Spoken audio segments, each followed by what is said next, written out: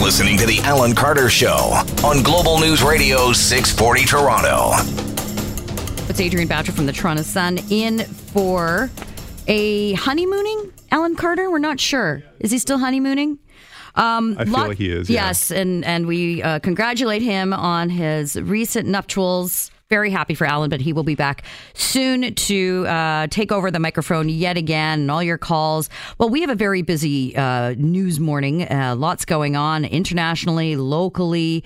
But one thing that has been capturing a lot of headlines is the ongoing clashes between those who are pro-democracy and want freedom, those in Hong Kong who are continually fighting the Chinese government and their communist regime who wants the rest of the world to, quote, stop meddling in the affairs of Hong Kong. Here's Global News' Jeff Semple. Well, I'm here just outside of Central Government Headquarters in Hong Kong. It's a gray concrete building that is now covered in spray-painted messages from yesterday's pro-democracy protest, including one that reads, "Liberate Hong Kong," a reference to what protesters say is Beijing tightening its grip on this semi-autonomous city. Just when it seemed like that pro-democracy movement was running out of steam, yesterday organizers say 1.7 million people took part in a massive rally and march through the streets of Hong Kong, with more demonstrations already planned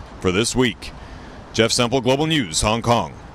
So one of the things that we certainly know is that the Chinese government, very powerful all around the world, they are even those demonstrations that are happening in North America, in Toronto, for example, those that are the pro-Chinese government have come out to be somewhat aggressive with those that are looking for their freedom and looking for their democracy and looking for a little bit less of a stranglehold from the communist government. I mean, this is a country in Hong Kong. It's 7 million people. And it's been host to over 10 weeks of the last 10 weeks of the massive protests or turnouts that represent a sizable percentage of their population. Just this past weekend alone, nearly 1.5 million people hit the streets to make their demands. And what they're looking for, just to sort of clarify what it is that they're looking for, it would appear that the demands are somewhat twofold. What was first sent and sort of projected, what sent them to the streets was a proposed extradition bill that could see those from Hong Kong sent to mainland China. And they were afraid that would happen and what that could possibly mean: imprisonment for those that are political dissidents. Those that were opposed to this, they said no. Ultimately, that bill in particular was put on pause. Yet it hasn't been abolished. So that's one of the things that they are demanding. The next thing is, and this sort of came up when they sort of thought after the first issue arose about the extradition and those that would be sent to prison. There's obviously a lot of distrust that has been struck between the people of Hong Kong and the governments in mainland China. So the second request, because they feel that they can't trust their current politicians, was the ability for those Hong Kongers to elect their own leadership. What happens right now? Well, currently their chief politician is would be perceived as a rubber stamp of the Communist Party in Beijing. It doesn't sound too unreasonable to allow millions of citizens to actually elect their own government and enjoy a high standard of living, which those that resemble some semblance of a democratic country. All around the world, we've been watching what's been going on, and just China amasses troops along their borders with Hong Kong. There are legitimate fears that we may witness what happened in Tiananmen Square a couple of decades ago. It is not unreasonable to actually have our minds go down that road, and that could be a potential. But nonetheless, as this has all been going on, as you've been hearing about it here on the radio and seeing it on television or in your news feeds, the clashes between the pro-Chinese government and the individual and the Hong Kongers, it's escalating. It's really, really taken an ugly turn. We've seen it now where foreign leaders from all different countries have been weighing in. I would suggest that Canada has not done enough or said enough to support those Hong Kongers that are pro-democracy and looking for those rights and freedoms, which so many around the world already enjoy. But you have to wonder why. We know that the Hong Kong government is very powerful. We know that the multi-billions of dollars of Chinese interests all around Canada and the United States, for example, is very prevalent. Canada is already in some in fights with other countries around the world, like Saudi Arabia. They're threatening taking away funding, and our international students. It's a significant component to Canada's economy for our post-secondary institutions.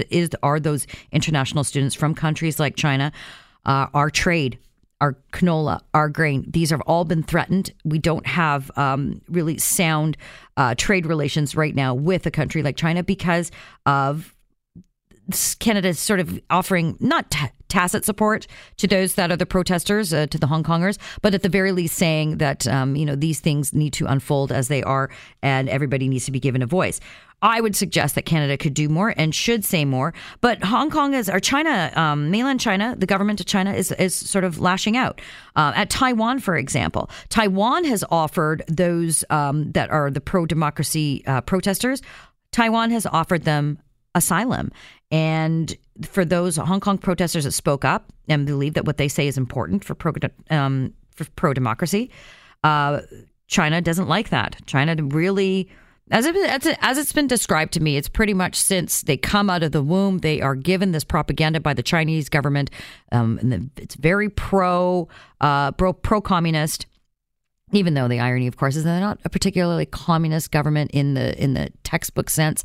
They are very much a free market and have opened up certain aspects of their economy to the capitalist system.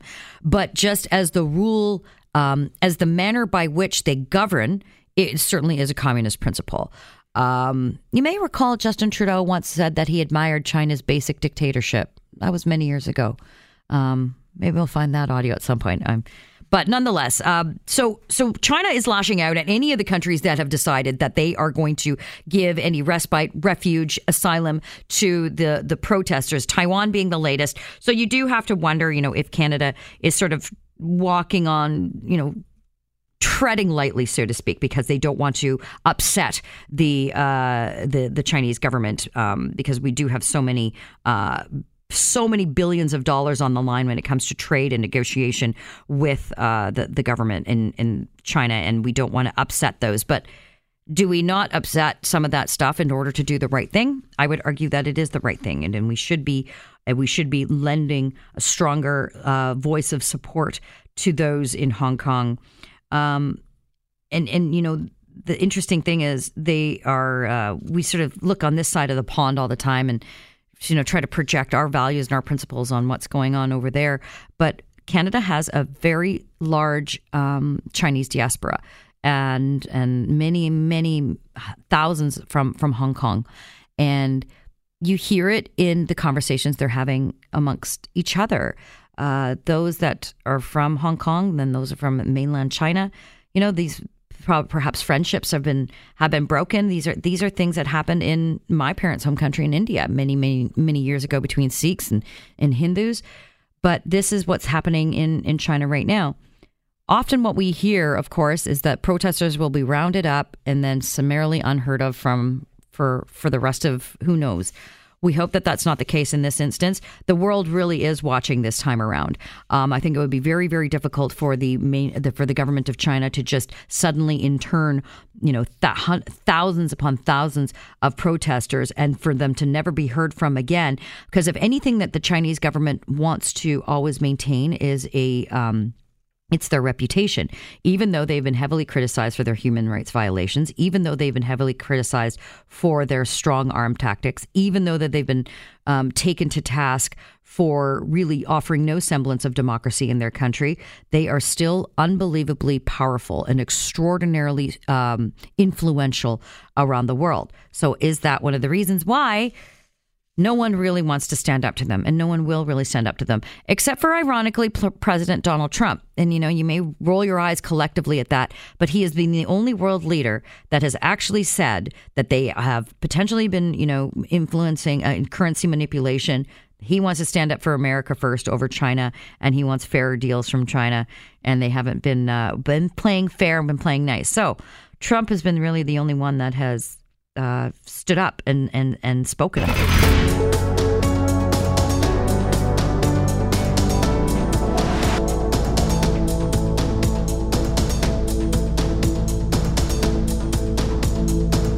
This is Adrienne Badger from the Toronto Sun in for Alan Carter.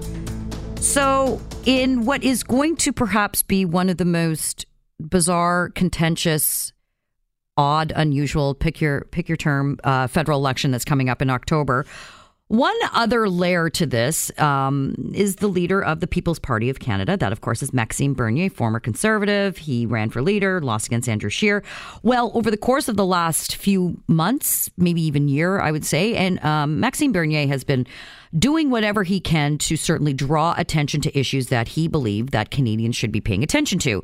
Some could be dubbed as somewhat protectionist. Some would call them even racist. Some would call them climate denying. Well, that's what brings me to this story right now. So Elections Canada is warning environmental groups that calling climate change real could be considered partisan. So to help us unpack this, and there is a Maxime Bernier component to this, I'm joined by Jamie Ellerton. He's a regular here with us at Global News Radio 640 Toronto. He's a principal at Canaptus PR. Recently, a newlywed as well. Jamie, congratulations. Welcome back. Thank you for joining us. So my preamble to this was yet again another thing that Maxime Bernier is trying to draw attention to, trying to garner some support, where I think he sees a fringe group of Canadians that support certain aspects of his party platform. Maybe that's unfair. Maybe it's not fringe. Maybe it's a lot more mainstream than we perhaps recognize. But what is this latest notion of him going to Elections Canada and the partisan advertising when it comes to environmental issues? So I think this is a really big concern for Canadians, and I think it draws attention to the concerns that a lot of people who speak about free speech and the increasing restrictions on Canadians' ability to participate in the election had warned about. At the end of the day, when we hear this directive has been given, a bureaucrat in Ottawa has decided that it is partisan to talk about climate change. Now, let's take climate change out of this and sub in any other issue. The Communist Party on Twitter was joking that they're actually opposed to market-based economics, and therefore it should be partisan to talk about anything to do with the economy as we otherwise know it. And it sounds absurd, but that's essentially the position that Elections Canada is taking. So when you have people who claim to be doing good and want government to solve all our problems, as we're also kind of hearing similar sorts of things as to what the Trudeau government wants to do as it comes to policing online content and social media, there are always unintended consequences to these things. And quite frankly, it's absolutely absurd. So I understand the need. You know what's interesting about this? So whenever we go ahead and say in public opinion polling, what's the most important issue for Canadians? The environment and healthcare usually top the list.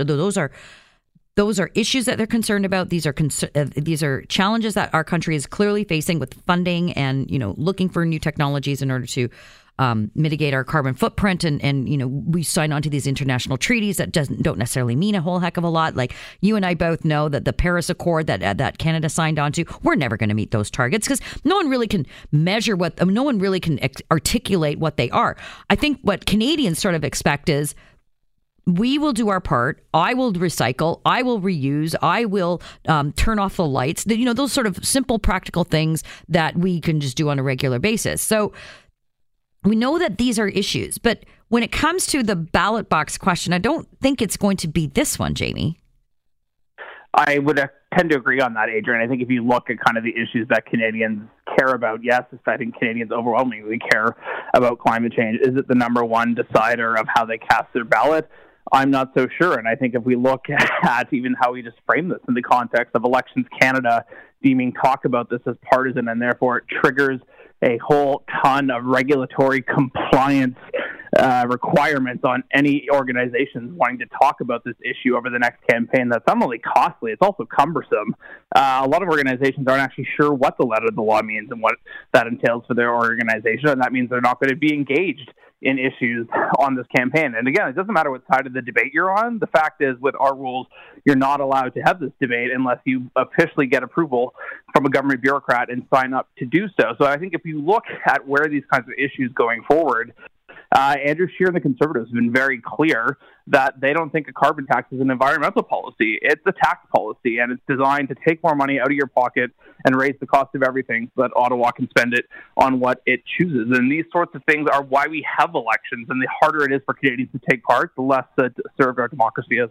So I'm actually really kind of struggling with how Elections Canada would even go about this. I mean, we know that they are the regulators. We know that they are the ones that sort of monitor all the different, citizens groups and third parties and other organizations that get involved in a federal election or get involved in any in our federal elections for sure. How do they police this? How do they monitor this? Is there a fine if environmental group X goes ahead and says, we know this is always going to be anti-conservative. That we know, that this particular conservative is, if you don't believe in man-made climate change, you're a climate denier. And, they use all that sort of hyperbole, that language. Does Elections Canada fine them if that's the case? I'm very confused. Yeah, exactly. So the way in very simple terms, the way the system is set up, if you are an organization, loosely defined, you can be an industry association, you can be a U.S.-style PAC that seeks to influence the election through advertising and other communications means, you could be a charity, you could be just about any group of people that are officially organized into some kind of entity that otherwise would be known as a group. You have to register with Elections Canada. The purpose of the law was to have transparency, so to know who is spending money on what and how much they're spending so that Canadians can make an informed decision when they hear. That's why you see disclaimers after the end of ads brought to you by, insert the name of the organization here. Of course, you see it for political parties, but you also see it for third-party groups. So these third-party groups are supposed to register with Elections Canada and say that they're essentially going to be advertising, and they have to meet a threshold. I forget what that number is here off the top of my head, but it's a relatively low threshold. If they spend more than that during the election period, they have to declare it to Elections Canada. All the expenses that, say, go into shooting a TV commercial or shooting a digital ad that's run during are part of the things that get disclosed. They have to disclose where the funding came from, et cetera, et cetera, et cetera. All of that now is leaving. So anyone who wants to talk during the election, is it using resources to engage in partisan activity? If you're an organization that, say, has 10,000 email supporters on your list and you come up with a creative graphic or two and you have a comm staffer, maybe spend a day and a half writing a few different things to try and energize you to inform yourself and how you're going to vote and where the parties stand on the issue, is that now partisan activity as it relates to these sorts of things? It's creating a cloud of uncertainty over all of this, and it's obviously impeding organizations' ability to engage in a conversation with Canadians at the time when Canadians are going to the ballot box. So we have this other aspect of the discussion happening coming into the next federal election. We have a Liberal government that's in charge right now that is obsessed with their version of trying to root out what they call fake news and misinformation and disinformation and these, quote, bad actors that might get involved and try to manipulate our election one way or the other. This has been really such a big part of the election conversation, not only in Canada, but since President Trump was elected, in nearly 4 years ago. So this is where I struggle with this, is because for the average Canadian, I mean, you and I have been in the media world. We understand, what it means to try to communicate or articulate a message. I'm in the newspaper industry. We understand that we have to sort of hit the reader right away with the information because we have such a short opportunity to cram so much information into like a pinhole. Attention spans are less. Attention spans are not what they used to be. People are not sitting down and poring over the platforms and all of that. So it is sometimes these memes and these GIFs and that element of communication that actually resonates with people more. But and yet there's still a discussion about, human impact on climate change, Canada's footprint in the global emissions. What are our number is pretty low, but yet we have a carbon tax.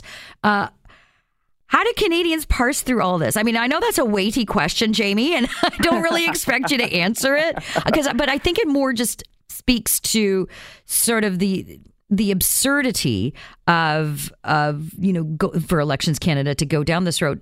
Of course, we believe in climate change. Of course, we know that there's been a human impact. We all know these things. They all tick those boxes for us. But why entertain this? That's ultimately a question for Elections Canada. And I think if you look at one of the things that this law, before it was introduced, as it was passing Parliament, got a lot of pushback, a lot of people warned about the unintended consequences of this. And of course, in our system, when bad laws get made, you see court challenges. So I would not be surprised, given how draconian and ham-fisted Elections Canada has been in issuing this directive and its broader, widespread implications for groups of all sizes, large and small, to be able to engage in this election. I would not be surprised if we saw some groups go forward ahead anyways, communicate with Canadians on whatever the issue is, whether that's climate or something else, over the course of this elections campaign, welcome the Elections Canada investigation, welcome Elections Canada saying they did wrong, and to challenge this draconian law in court. We've seen in the past, of course, there are reasonable limits to free speech. The National Citizens Coalition's case against Elections Canada 10, 15 years ago, even longer now,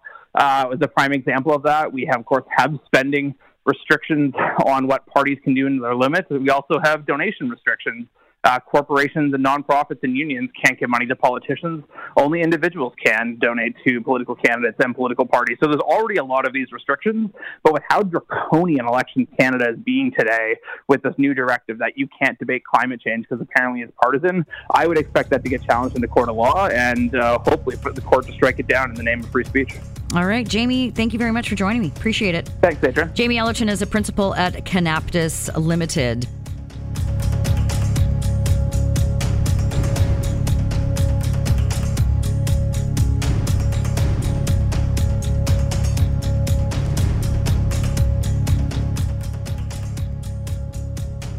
Lab scam just won't go away for Prime Minister Justin Trudeau. And last week, with Canada's Ethics Commissioner finding the Prime Minister in violation, he broke the ethics law. Not the first time for him to have done that. It's the second time that Justin Trudeau has done that. It brings the issue of lab scam and Jody Wilson-Raybould and the former Attorney General all back to the fore. And what we saw over the course of last week, of course, was the Prime Minister refusing to apologize. Dr. Jane Philpott, you may remember that name. She was also a cabinet minister who resigned on principle, felt that she could no longer serve under the Trudeau government. And what she felt were a number of tactics that Trudeau and his staff used to try to basically get the former Attorney General, Jody Wilson-Raybould, to change her mind on whether or not SNC-Lavalin would get a deferred prosecution agreement. It's all very complicated, but here's the very straightforward, simple thing.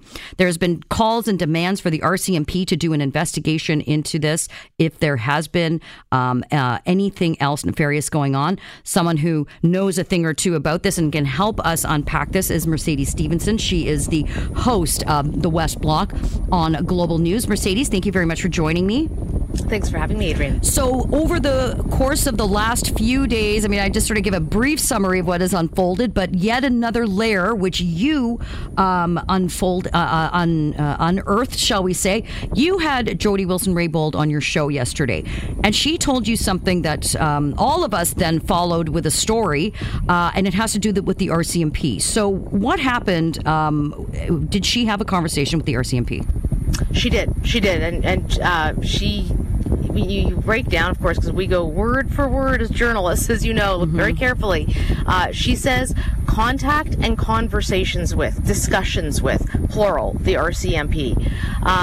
We don't know much about those because she won't give the details. My understanding from people close to this on the security side, as well as people who know Ms. Wilson-Raybould well, is that the police did not want her talking about anything in detail that was discussed.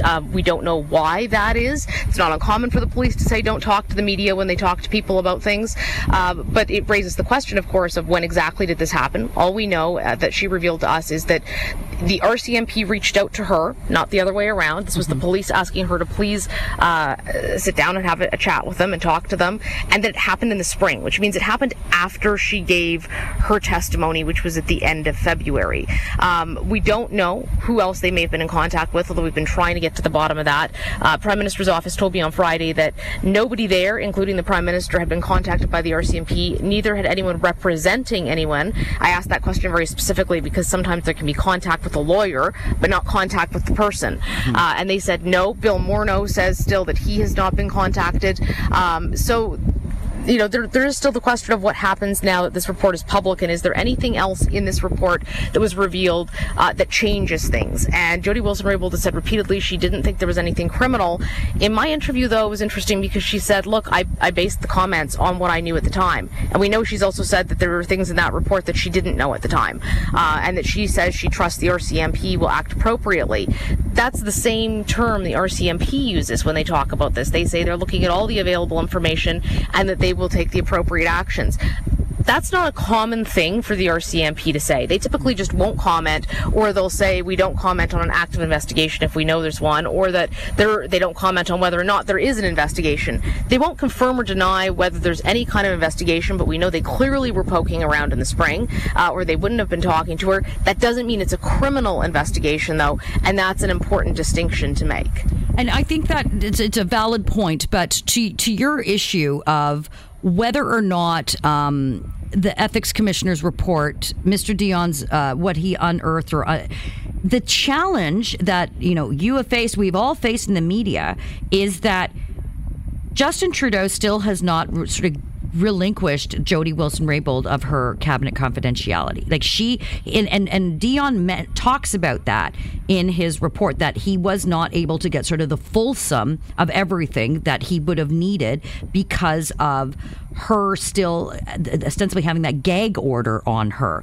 Yet Trudeau and Butts and all of these other people involved in this are free to pretty much say anything, yet she is sort of hamstrung by this.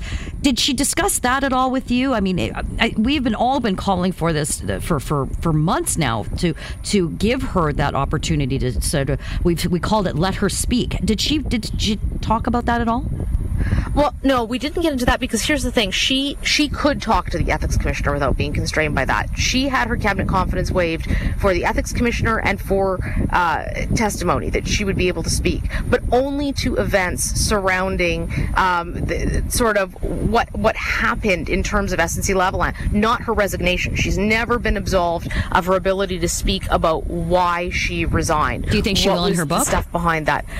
Well, the book is supposed to be about reconciliation, so we'll see if she gets into that. But theoretically, the topic of the book is not SNC-Lavalin, it's reconciliation. Where the ethics commissioner ran into issues was the other witnesses, and that could include people like Jane Philpott, who they never waived her cabinet confidence on anything for. She's never been able to tell us why she made the decisions she did or what happened, or anything about what she knew about SNC-Lavalin. There's other key witnesses in this case who were forbidden from talking about it. And it's interesting because the Prime Minister and Jerry Butts and others haven't had their cabinet confidence waived. They just started talking about it, but they didn't get a special exception there. So there's always been the question of, if she were to say it, would they really do anything about it, given that others are speaking? And that's an open question. I think from a political perspective, she doesn't want to be seen as coming out and breaching anything because she's trying to say she disagrees with things that could potentially cross moral or ethical boundaries and get fuzzy. And if she does that, now she's got a problem there. I mean, she already has a problem because she said no when she was asked about the police investigation, whether she had been talked to, and she had to then come back and clarify that and say she meant no when she was asked the first time before they talked to her, and then she meant no again since the report came out and since the RCMP made the statement, but that yes, in fact, they did talk to her back in the spring. So with the politics of all of this, Mercedes, and the little bit of time that we have left with you, Andrew Scheer, the leader of the Conservative Party of Canada, in a letter, just I believe it was today, has asked for a formal investigation from the RCMP.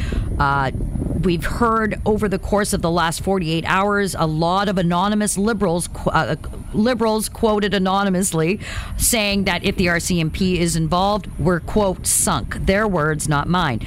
So Scheer asking for this. What is the next step? What is it consequential, or is this all just sort of part and parcel of what has already been going on? No, I mean, he's been saying the police should investigate for some time now, and the RCMP are not like the ethics commissioner, where if a political party writes to the ethics commissioner or a politician and asks for an investigation, they'll write back and say, we're looking into it. The police kind of say, that's nice, thanks for coming out. But they are the only ones who determine if and when to investigate. We don't know if they're doing that. We don't know if they're considering it.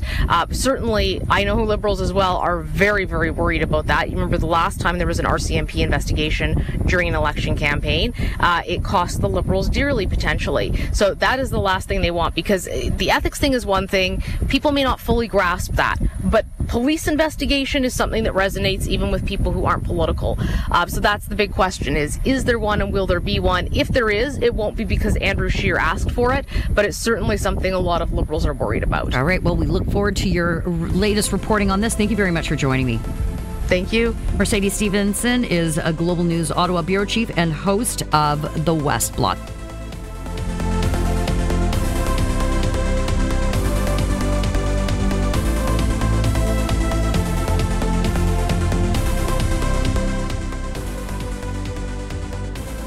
We certainly know that Premier Doug Ford, elected on a platform to get Ontario's finances back in order, $15 billion deficits, hundreds of billions of dollars in debt. Well, he has not been afraid to take on controversial issues, and in that is taking on municipalities. In Toronto in particular, we know that the ongoing issues between Premier Ford and Mayor John Tory are legendary now. It all started with cutting Toronto City Council. Well, today at the Association of Municipalities of Ontario, Premier Ford announced that his government won't implement cuts to municipalities for at least another year. So let's just rewind the tape for a moment.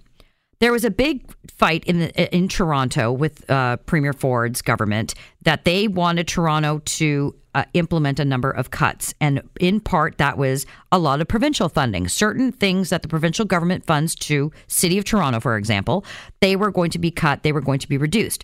The argument on the other side of it was, don't do this now in the middle of the budget cycle. With the City of Toronto, for example, just passed their budget. Don't do this now. We will, however, work and strive to achieve many of those reductions in the course of the next budget cycle, which makes sense. So here is Premier Ford in Ottawa today talking about delaying some of those cuts. There will also be no changes to the structure of the Ontario Municipal Partnership Fund for 2020 to provide you with greater flexibility. So that's just one aspect of it. And then the Premier did go on to talk about other aspects of the funding with the municipal governments and how it will work for the municipal budgets. We're providing transitional funding for your budgeting process in 2020 to help our municipal partners pursue greater fiscal sustainability and protect the future of public services. So you can continue to deliver important services people rely on every single day, including public health and childcare. So one of the things that they are in the midst of negotiating and discussing is municipalities will have to cover 30% of the cost of their public health programs. Right now, the provincial government covers 100% of the public health program's cost. But in the immortal words of a former Ford, there is really only one taxpayer. So now what's going to happen is they're going to carve it up. The Premier's office, however, is quoted as saying municipalities will still see funding increases they are required to make next year, but it will be capped at 10%. This is all a bunch of numbers. It's very wonky. But here's the bottom line. A number of the programs that happen right now that are paid for, that are provided by your municipality, is paid for 100% at the provincial level of government for the revenues that are the taxes that are collected provincially. it's paid for and on that level of government. What the province is saying is that it's time for municipalities in certain aspects of this programming to start cost sharing and to start taking a percentage of their budgeting and allocating it to these social programs. And, it's actually pretty smart politically, because then it puts the onus upon the municipality then to make the decision as to what they deem are important programs. Yes, I know a lot of citizens, you rely on certain aspects of the funding, but I can't even remember the last time there was ever some sort of value for money audit done looking at all sorts of municipal programming, not even just in Toronto. I mean, all municipalities across Ontario. What program funding is available? Is it being used? Is it being allocated to where it's supposed to be going?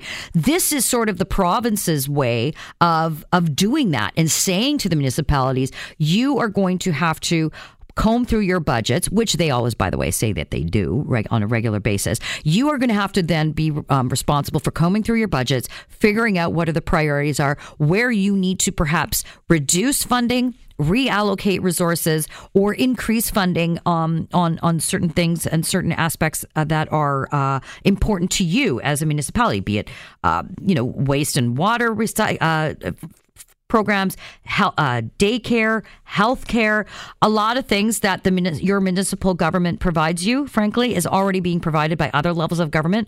But that's, a whole other show, and I better not get into that. But nonetheless, in his typical way, Premier Ford ended part of his speech today to the municipal leaders with his usual rah-rah. We're 100% committed to taking an active role to support you so you can continue to do what you do best, put the people first. So there you have it, people first. It's already getting a little bit of pushback from the Association Ontario Municipalities. One of the president, Jamie McGarvey, said if the goal is saving money, improving services for people, and providing those services, this isn't going to work. He points to the fact that municipalities are now going to have to cover up to, in some cases, 80% of costs. But let's face the reality.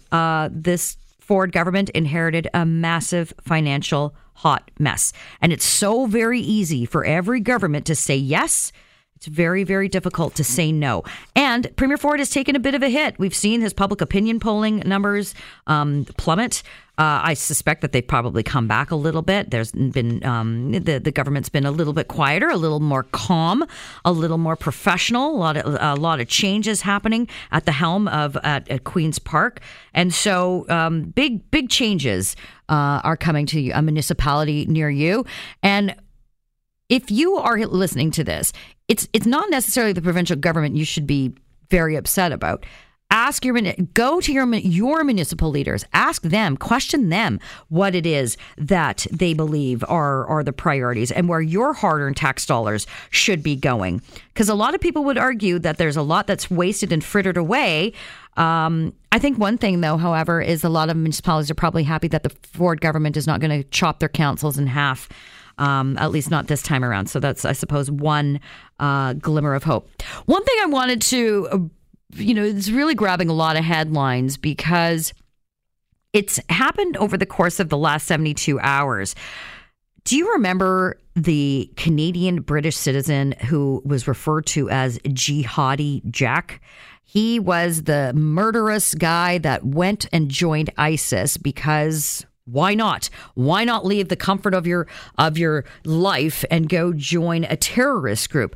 Well, Jihadi Jack, as he was referred to, his name is Jack Letts. He is a dual citizen. He's Canadian and has a UK passport as well. Well, the United Kingdom just recently revoked his citizenship, and the accused ISIS fighter will be back in Canada. And now Canada's Public Safety Minister, Ralph Goodale, is saying that he's not very happy about this. But perhaps we should remind Mr. Goodale what the leader of his party, the Prime Minister of Canada, has said repeatedly about those that have gone and then are Canadians and they go and fight for ISIS. Justin Trudeau has said a Canadian is a Canadian is a Canadian. as if that really means anything. But he has suggested that rhetoric applies to ISIS terrorists as well. So Canada would not strip Jihadi Jack or Jack Letts of his Canadian citizenship. So, as a Canadian citizen, of course, you are afforded all the wonderful opportunities and programs and services that all of us law-abiding citizens enjoy.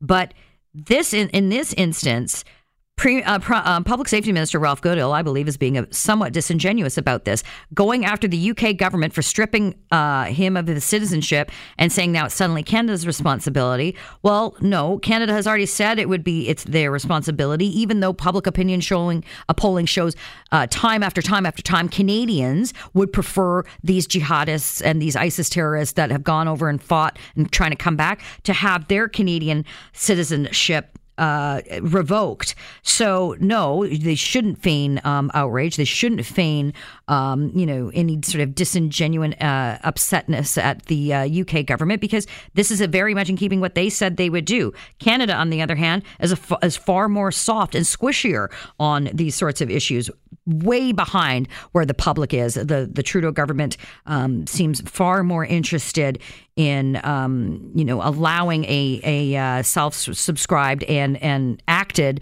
jihadist to come back and be a Canadian citizen rather than strip him of that citizenship. But the other aspect of this story that isn't necessarily being asked or answered is, will he come back and serve time? We know that as part of his role with ISIS, he was one of the guys that was on the videos with the ominous voice and with the black hood. Will he face prosecution? Will he actually be in jail? What will happen to this individual? Those are all questions that we will no doubt get answers to over the course of the coming days. But when you hear Goodale and Trudeau feign outrage over the UK government's decision on this, don't buy it for a second.